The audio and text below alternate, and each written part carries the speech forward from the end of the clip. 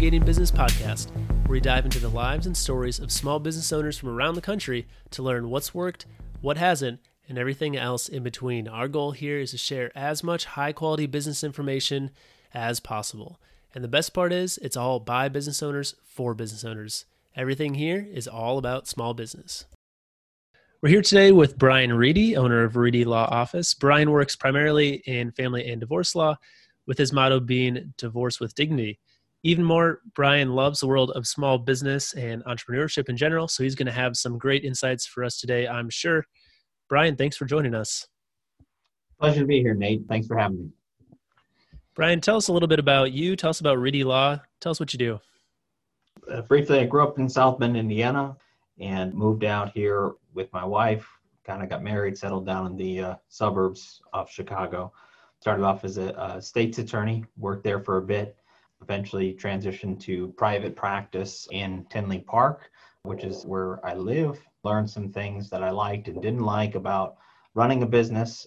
And eventually I left on my own. About December of 2014, I gave notice, parted very well with my former firm and kind of set up on my own. I literally shared an office with somebody. They had an extra desk, started off there. And so here we are today in October of 2020, and things have changed quite a bit. Started off, like I said, just by myself, true solo. Now I have a team of 13 people, and we have grown tremendously every year. And we've already surpassed where we were at last year, this year, and we're going to continue to grow even next year. So that's a little snapshot. Yeah, that's pretty amazing growth, even just over 6 years growing a team that large already. So that's really, really cool. And I think that shows a lot about your business insights. So tell us a little bit about what kind of drew you to being a small business owner, to growing that team, not being content with just being one person on their own, but kind of growing and starting that process. Yeah, I think I started off, one of my virtual mentors was Dave Ramsey. He talks a lot about financial peace and things of that nature. But he also talked about EntreLeadership and about being an entrepreneur and a leader. And it was always kind of ringing in the back of my head that maybe I kind of have this itch, but I wasn't really sure. Like many entrepreneurs, you're not really sure when you should step out on your own. Because the one thing that we know about entrepreneurship is that, you know, whether you succeed or fail, the results are on you. And you can't blame anybody else. And you have to look in the mirror and take full accountability. And that's really scary. So that's the thing that really holds a lot of people back. And I get it. But eventually I realized it was time. I had to do it. I kind of had an entrepreneurial itch to scratch, so to say. And I stepped out and went on my own. And I'm glad I did. And I've continued to kind of grow and learn and invest in myself and in the additional learning and coaching to get me to where I'm at. It was not an accident. You know, some people kind of like look at things and call you, you know, an overnight success or things like that. But there was many hours that went into it. So I'm happy to go into that a little bit more, but I'll see if you have anything to comment on that. Yeah, well, I love a couple things there. I mean, first of all, kind of that jump off into the world of being an entrepreneur from kind of the stable world of being an employee to jumping into the unknown is always, a scary moment. And like you said, talking to most business owners and myself included, I think a lot of us think about it for a long time and consider it. And it's always hard to know when that point is. So for anyone listening, kind of considering that, I think that's hopefully helpful that everyone feels that way. And then your second point about, you know, looking like an overnight success, having the team grow to 13 in 6 years, it seems, you know, wow, that's fast. It's in a quick amount of time. But I like that you shared about all the hours and the time behind that. And I know you mentioned Dave Ramsey and EntreLeadership already, but what have been some of those other things that have helped you grow into that, like you said, that have brought new insights into how you grow your business, into how you use your time, all that side of things? So I think that one thing that entrepreneurs should do if they don't already do it is look for other successful entrepreneurs and learn from their mistakes and their successes. And many successful entrepreneurs have already put that out there, and they put it in books, and they have it on audiobooks, and they have podcasts, they have all of those things. So you can learn about what others have done, you know, before you. And I have taken that. And there are some entrepreneurs that start off and kind of just want to feel like I got to do it on my own. I don't need to listen to anybody. I have all the answers. But I think having that maturity to recognize others have been there before. And if you have somebody that is willing to share some, successes and failures with you, you can grow leaps and bounds faster than they did, right? Because sometimes it might have taken someone 5 years to do some of the things that I was able to do in 2 years because they shared with me their knowledge and insights, which is tremendous. And one of the things that I think was the best thing for me was to invest in coaching. Once I got to the point where I was starting to be, I thought I knew what I was doing. I was not as concerned about, am I going to survive? But it was like, where am I going to go? Like, I don't know what I'm doing. And I realized through some coaching that every successful business has 7 parts to it. And really, that means every unsuccessful business also has 7 parts. But every business has these parts, whether you realize it or not. And they're really, really important to understand, because a lot of people, when you start off as an entrepreneur, you start off with your skill or your trade. A great book on that is The E-Myth Revisited by Michael Gerber, talking about Sarah the baker and how she was a wonderful baker and everyone thought she was great. And obviously you're a good baker, therefore you're going to be a good business person. Entrepreneurs kind of laugh at that because they know, that sometimes the best businesses are not the best at their craft. They're really good at some of the other parts of Right. a successful business. Yeah, I also have read that book. I've actually read the bookkeeper specific version, and they talk about the same thing. If you're skilled in bookkeeping, doesn't mean you're necessarily going to be a really skilled business owner because you have all the different hats to wear. So yeah, that's a great book to read, a great example. So do you want to go more into those 7 parts that you mentioned, Brian, both for Yeah, successful and unsuccessful businesses? sure. So, however you want to do them in order, the order doesn't necessarily matter, but the first thing is the entrepreneur himself or herself. And for a while, I had trouble accepting that. But when I realized, especially as you start growing, the owner, the entrepreneur, the person that's saying, this is what we're going to do, it's really their job to make sure that they set a map or a course, a destination, and they get the troops and they say, that's where we're going. This is who we are and this is who we're not. Because if you don't have that vision and that guidance, people don't know where they're going. Could you imagine getting in a boat without a destination?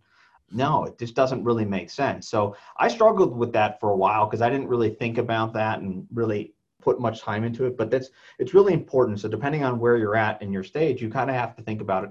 What is it that you want, right? Because your goals are going to drive what happens in the business. If you want to live in a really, really big house, well, you're going to have enough sales and conversions and all that sort of stuff to afford that. So you got to be honest with yourself about what is it that you want. So that way you can then create your business plan to go after that. And that goes right into the other 6 parts. In a chronological sort of way, you got to think about marketing. Marketing is a really important part of any business. So the job of marketing is to get the right people looking for your services or your product into the right place at the right time. It's also the job of marketing to eliminate or exclude the people that are not your target market, right? For example, as a bookkeeper, it's really important to let people know you're doing a bookkeeping service and not an accounting service or a law practice, so to say. You want to make sure that you're tailoring your message to say, this is the solution that I can offer for you. If you're selling, trucks, you don't want people walking in looking for a Prius, right? They're different markets, they're different demographics. Right. So marketing has to get the right people there and also screen out the wrong people. So that's the first component you have to have. Now, every business has marketing, whether you realize it or not. Some people say, I don't do marketing. Well, you do. That means you probably do word of mouth, which is you're intentional about doing really good service for people and hoping others tell people about your service. Now, there's pros and cons to that, but everybody has it. Does that make sense that everyone has marketing, whether they realize it or not? Sure. So once you've done well with your marketing, that goes into the next part, which is sales. Sales sometimes is a bad word to some people. They feel they almost get that used car salesman image in their head and pushy and things like that. But I always tell people, like, sales should not be something you do to somebody. It should be something that you do for somebody. And it's really, really important to have that mindset, because you have to truly believe that having them buy your product or service is going to make their life better. If you don't, that's a problem. Then you shouldn't be selling that thing, because yes, you are tricking somebody.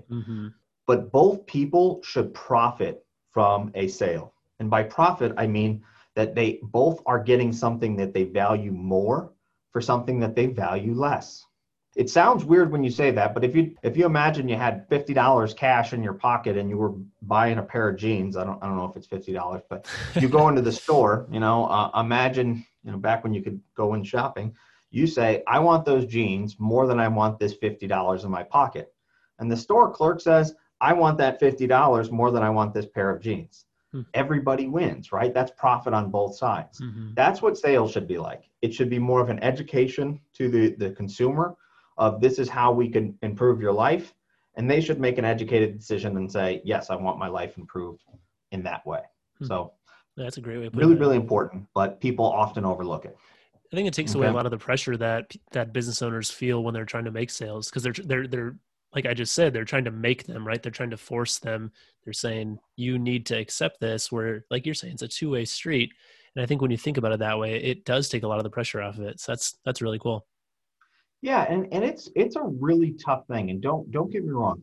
Each part of this business is a skill, and a skill can be learned, it can be practiced, and it can be improved upon. I mean, we're chit-chatting about some NFL previously, but it's like every one of those guys that play at the NFL, they've worked on those individual skills and they've improved on them. Just like every business owner can work on these individual skills and get better at them and better at them, and each time build on them. Sales is absolutely one of those things as well. Right.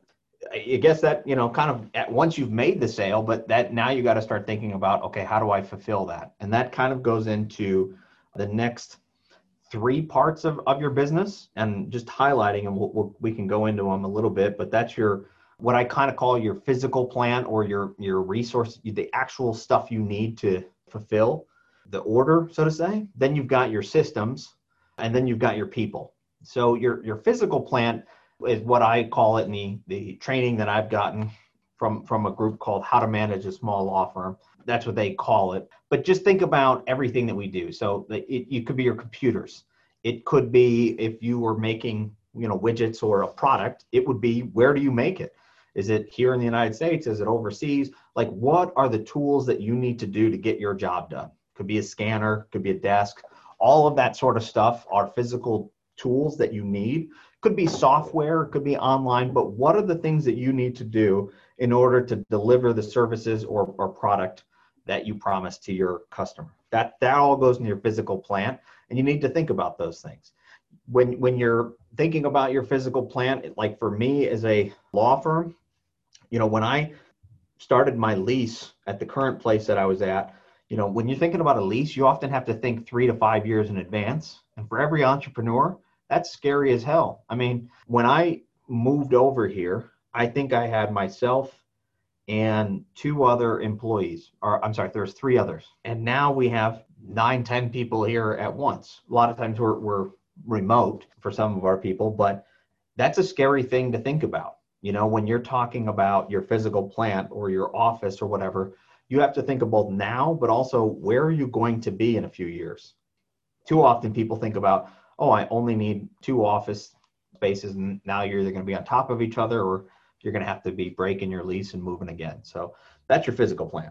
Any questions or thoughts or things on that? I think it's interesting to think about that, how complicated it gets, just bringing in more people and the spaces they need, the equipment they need, and then just even managing the physical presence of people there, whether it's spacing, whether it's providing, just the needs, whether it's food, whether it's just office space. There's so many complications that I think you're like, oh, I'll just hire on someone, they'll come in. But then you have to think about all these other pieces. So that's a great one to come up. I think that's probably easily forgotten.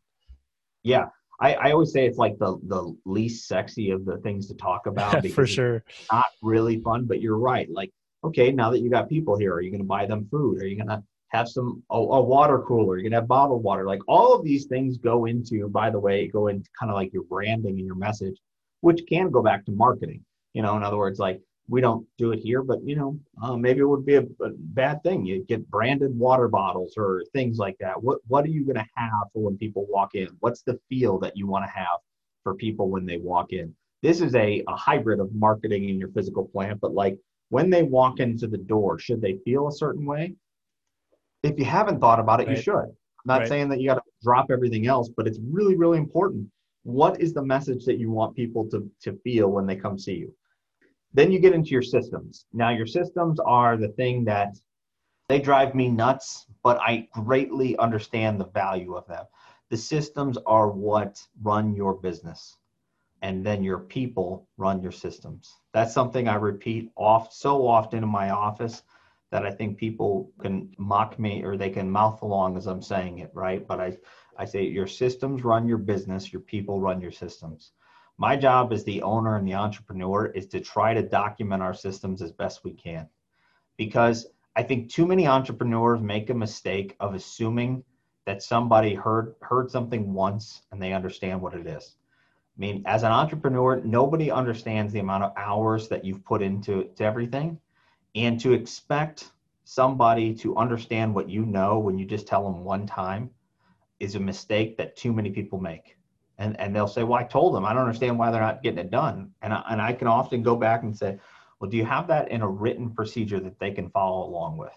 And if the answer is no, in my office, I take that as my fault, Hmm. but then what I say is, okay, now you got to help document this for me. I told you how to do it. I want you to document, and then now we don't have to run into this the next time.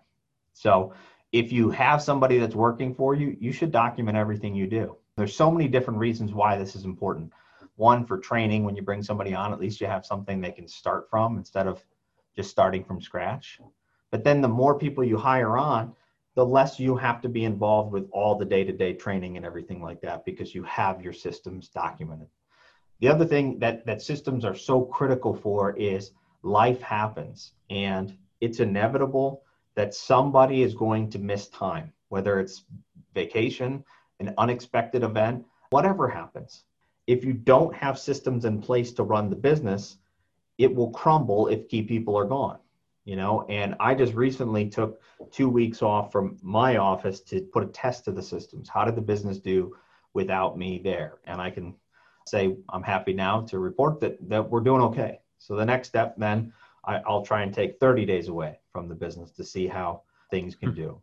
Maybe I'll do that in 2021 or 2022. But the point is, your systems have to be able to capture everything that you do, so that the things that really, and for the people that are listening to this, what I would say is focus on the things that happen 80% of the time.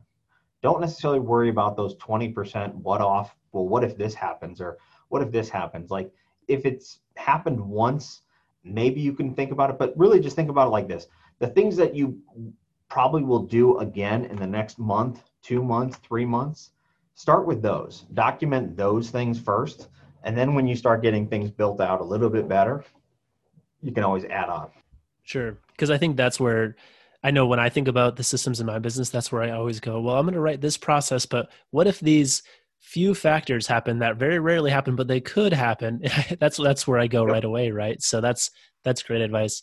I think it's so interesting that you said your job as the entrepreneur is to design the systems and make them effective, more or less. I think I changed your words a little bit, but I don't think very many business owners think of their jobs as being that. They don't think about it being, I'm going to design these systems and make them worthwhile. So that is really an interesting point. Yeah, one of the best books I read in 2019 was by Jocko Willink. It's called Extreme Ownership, and he's a Navy SEAL. And I'm paraphrasing, and I really would encourage people to read it because my 30-second summary can't do it justice. But essentially, what happened was he was the lead person within our military in the Middle East, and some friendly fire took place, and he realized, he said, it's my fault. Well, there was a bunch of stuff done that said, hey, look, there was some bad intel or whatnot, and he couldn't have done any better than what he was. But he said, nope, it's my fault. I was the leader.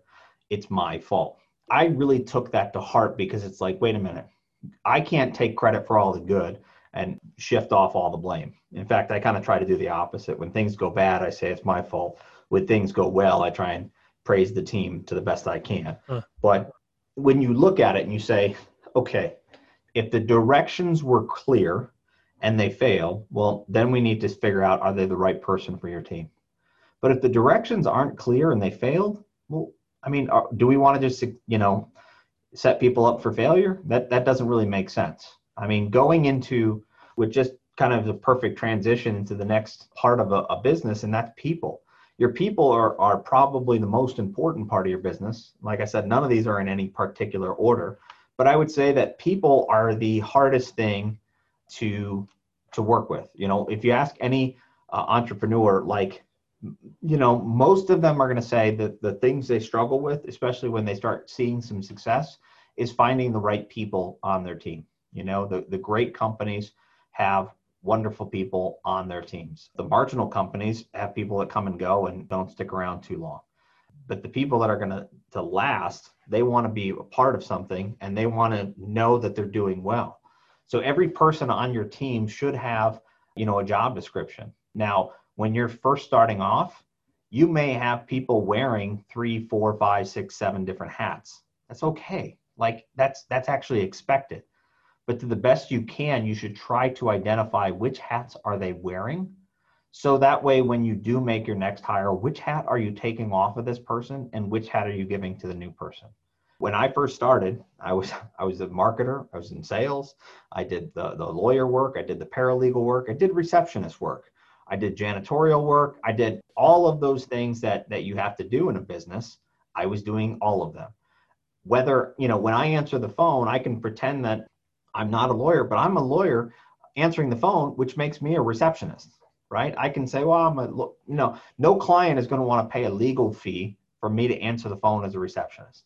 And I shouldn't, and no one should be expected to. Right. But the reality is when I'm answering the phone, I'm a receptionist. So if I'm going to be wearing that hat, I need to start thinking about, well, what's my job description? What are my responsibilities? And what are the key performance indicators of that job, or KPI? How is the receptionist going to know that he or she is doing a good job? You should try to think about those KPIs for every position. And that way they can look at it and say, oh, hey, I'm doing a good job. I'm not doing a good job. With the reception, maybe you want to make sure that the reception area is clean, that it's tidied up, or that there's no more than 3 rings to your office.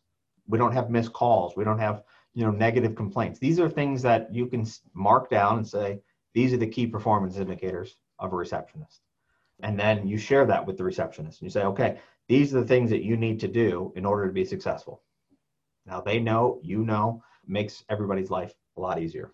Yeah, it seems to me like, number one, that's going to make your business a whole lot more effective, and it's going to all push towards the goals that you've set for your business. But also, I think just as an employee, that's going to make them a lot more at ease with their job, because they know very clearly what's expected of them and what their key goals are for their position, right? Instead of just thinking, well, I'm supposed to be out here as a receptionist and generally be friendly. When you have really specific pieces like that they can kind of keep stock of and know where they're at. Am I achieving this or am I not achieving this? I feel like that's going to also help them just be more satisfied with their job, feel more at ease with their job, and know kind of where they're at, instead of, maybe some positions where you're kind of wondering, is this what my boss expects of me, or am I supposed to be doing other things? So I think even from the employee section, that's really helpful. And of course, from just the business side of things, it's going to make the business a lot more effective as well. Yeah, and the thing about it is as humans, we all have things going on in our heads, right? And we kind of have an idea of what we think we maybe communicated to people, or what we think we said. And the reality is somebody else heard it differently. And that happens so often in our jobs. Everyone can imagine a scenario where we were talking the receptionist with the receptionist thinks, hey, my job is to make sure that everything is spick and span. There's no place looks great. And that when it comes in, I'm Johnny on people walk in the door. I'm Johnny on the spot to greet them and make them feel welcome and all that sort of stuff. And that might be absolutely acceptable for some job, but maybe the owner said, I'm really concerned about the phones and not missing phone calls. So that person, maybe at a previous job, that was what she was supposed to do. Make sure everything was really, really organized and clean and greet everyone. And that was a good job over there. And now they come to this new place and they have a whole different standard of what is good or not good. Well, how is it fair to the receptionist if it's not communicated to her or him what is a good job? Like, that's what entrepreneurs struggle with. We struggle with communicating to our people of what do we want them to do? What do we want them, how will they know if they're successful? And there's a variety of reasons why people are afraid to do that. But what I recommend is be honest and say, look, I'm growing this thing out. I don't know if this is going to last. For right now, I'm actually in the process of creating a whole brand new position within our office we've never had before. So I've had honest conversations with the person that's filling the role of saying, hey, we're building this. We're flying the airplane as we're building it. Okay. Meaning we don't have all the answers. We're going to put some things out there. We're going to try. It may not work. And then we're going to fix. We're going to reevaluate. But that sort of honest communication doesn't necessarily happen because some entrepreneurs believe that they have to have all the answers, that if they don't have the answers, somehow that's a sign of weakness to their team. Whereas I believe that actually shows maturity and strength because you're saying to them, hey, if you got an idea, come to me. I'll listen. I think that's really, really important. Yeah. So many quality points in there. And yeah, these 7 points are really good. I think, like you've said too from the beginning, it's important to remember, these are not the 7 points to a successful business in 1 month or even in 1 year. It's not like a get rich scheme, but really, really quality pieces if you actually want your business to grow and be effective and have a well-functioning business that can run without you, kind of like you were saying as well. I mean, the thought of leaving your business on its own for weeks at a time, I think is a very foreign idea to probably, 90% or greater of small business owners. So really cool. It scared me to death when I first started that. Like, I was like, oh God. And that was actually a literal challenge for me to do that, to walk away with emergency access only. And that you can't be checking in every day and just working remotely. That's not the same thing. Fires away. So, yeah, so the last part of the business is actually right up your alley. And I didn't set this up, but it's financial controls. And once you start running a business, you need to have good financial controls. If you don't, that's when you run into problems. When I first started off, like a lot of entrepreneurs, you just kind of make gut feels. Hey, this person feels right. And hey, maybe we should bring somebody else on or whatever. And that will work for a little bit.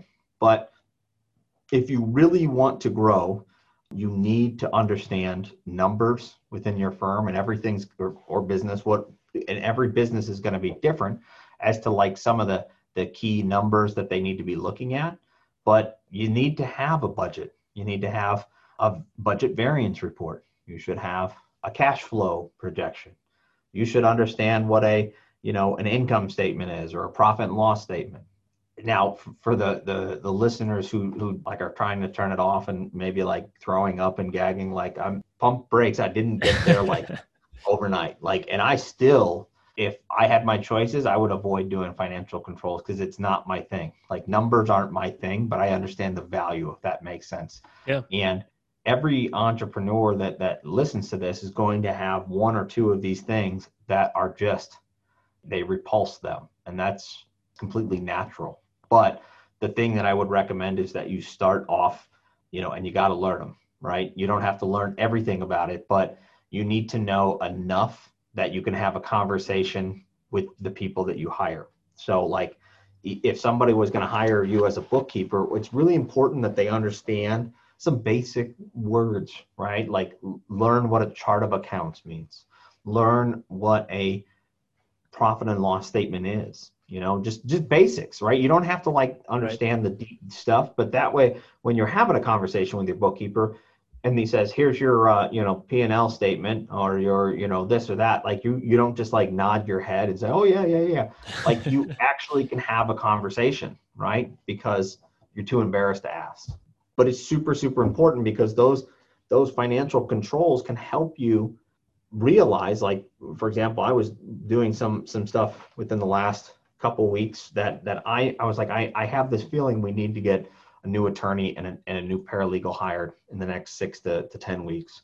And I had some people help me to crunch numbers and actually put it there and say, yep, this is when you're going to need it. Based upon what we're doing and what we project out, we're going to need somebody by Q1 of 2021, and then probably need someone maybe Q2 and Q3 of 2021.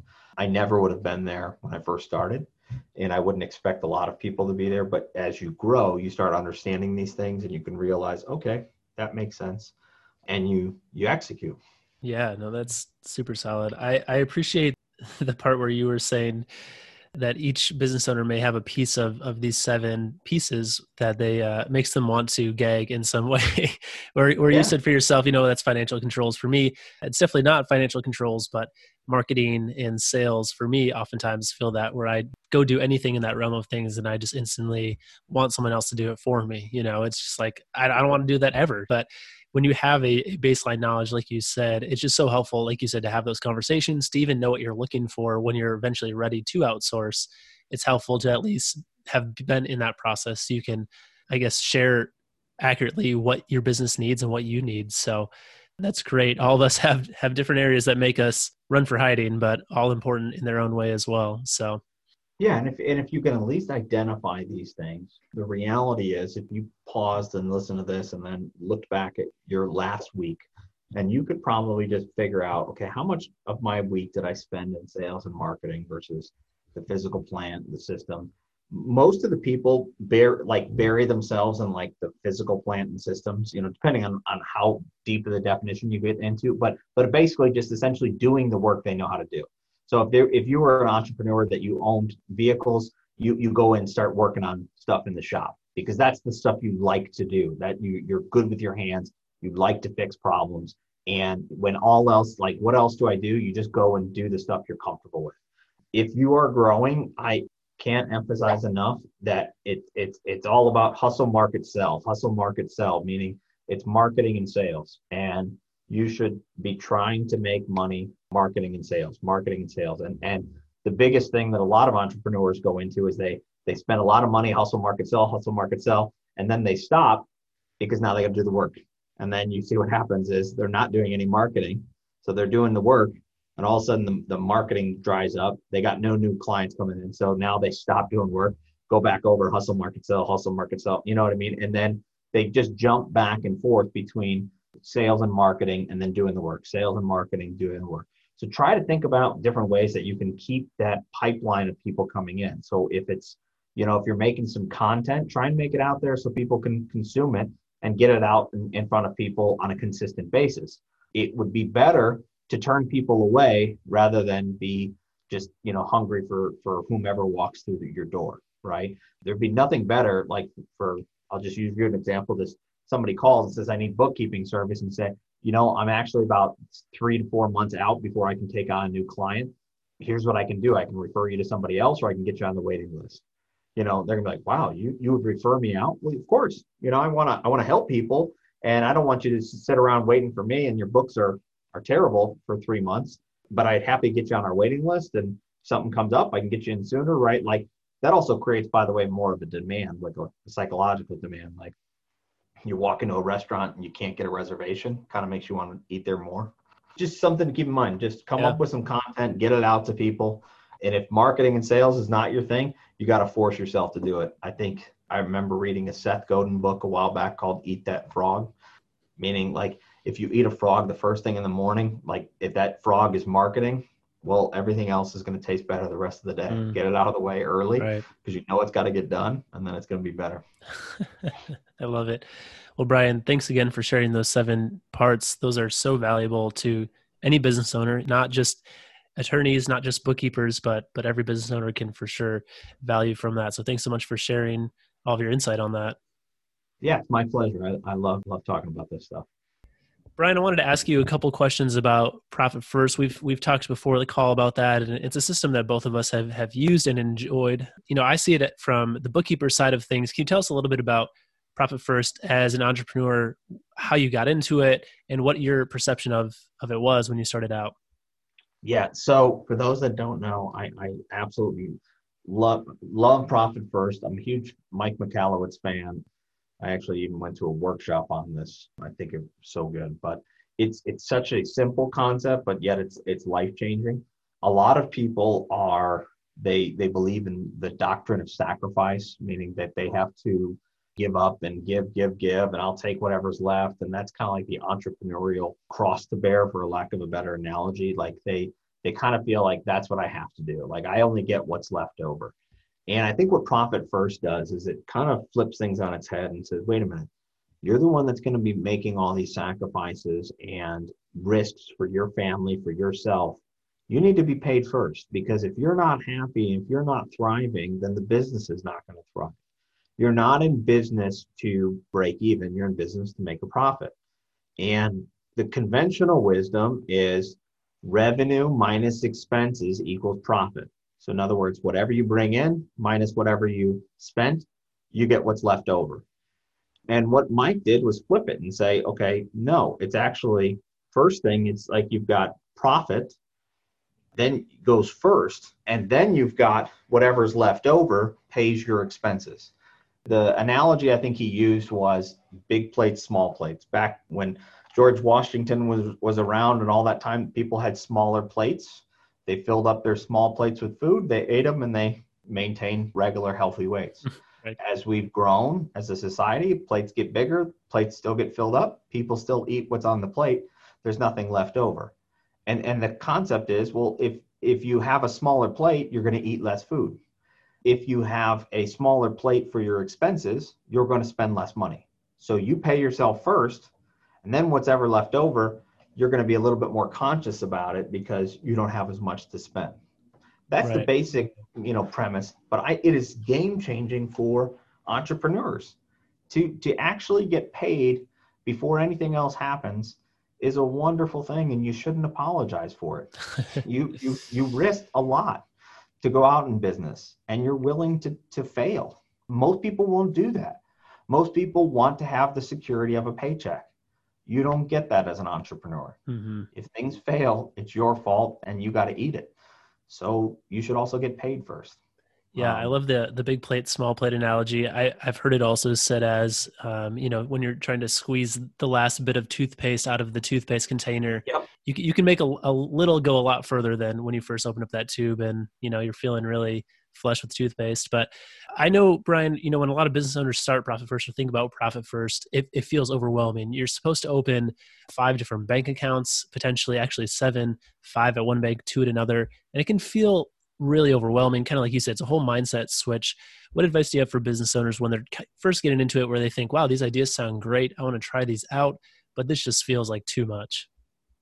One, reach out to your banker. Okay. And if you don't have a banker, whatnot, there are plenty of online banks that are like no cost for these things, but it's really, really not that bad. Your basic accounts, you have an income account, you have your expenses account, you have a profit account, you got a tax account, and then Mike also has an owner's comp account. My firm's a little bit different. I also have a trust account, and I'm a W-2 wage earner, and then I do have profit on top of that, just because I'm an LLC with an S corp thing. So I don't have a owner's account or owner's comp account. But those are the basic accounts that he says to set up, and then you get all of your money to go into your income account.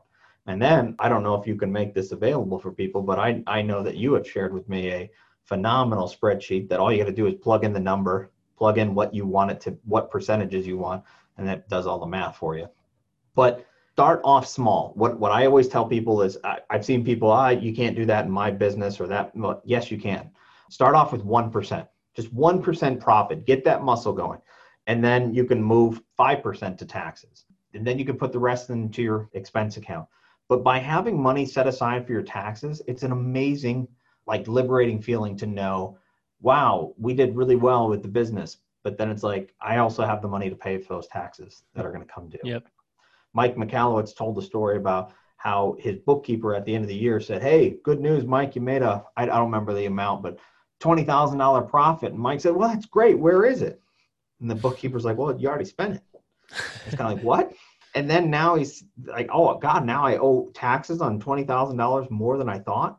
Well, that's really frustrating because you didn't plan ahead, So if you just take that time, you will thank your future self tremendously. Yeah, Hope that was very helpful. awesome, Brian. Thanks for sharing. And yeah, definitely check out Profit First. It is a really life-changing system if you are a business owner. It will feel a little overwhelming at first, but like Brian's saying here, start small and you can get right into it. Thanks again, Brian. Absolutely. My pleasure.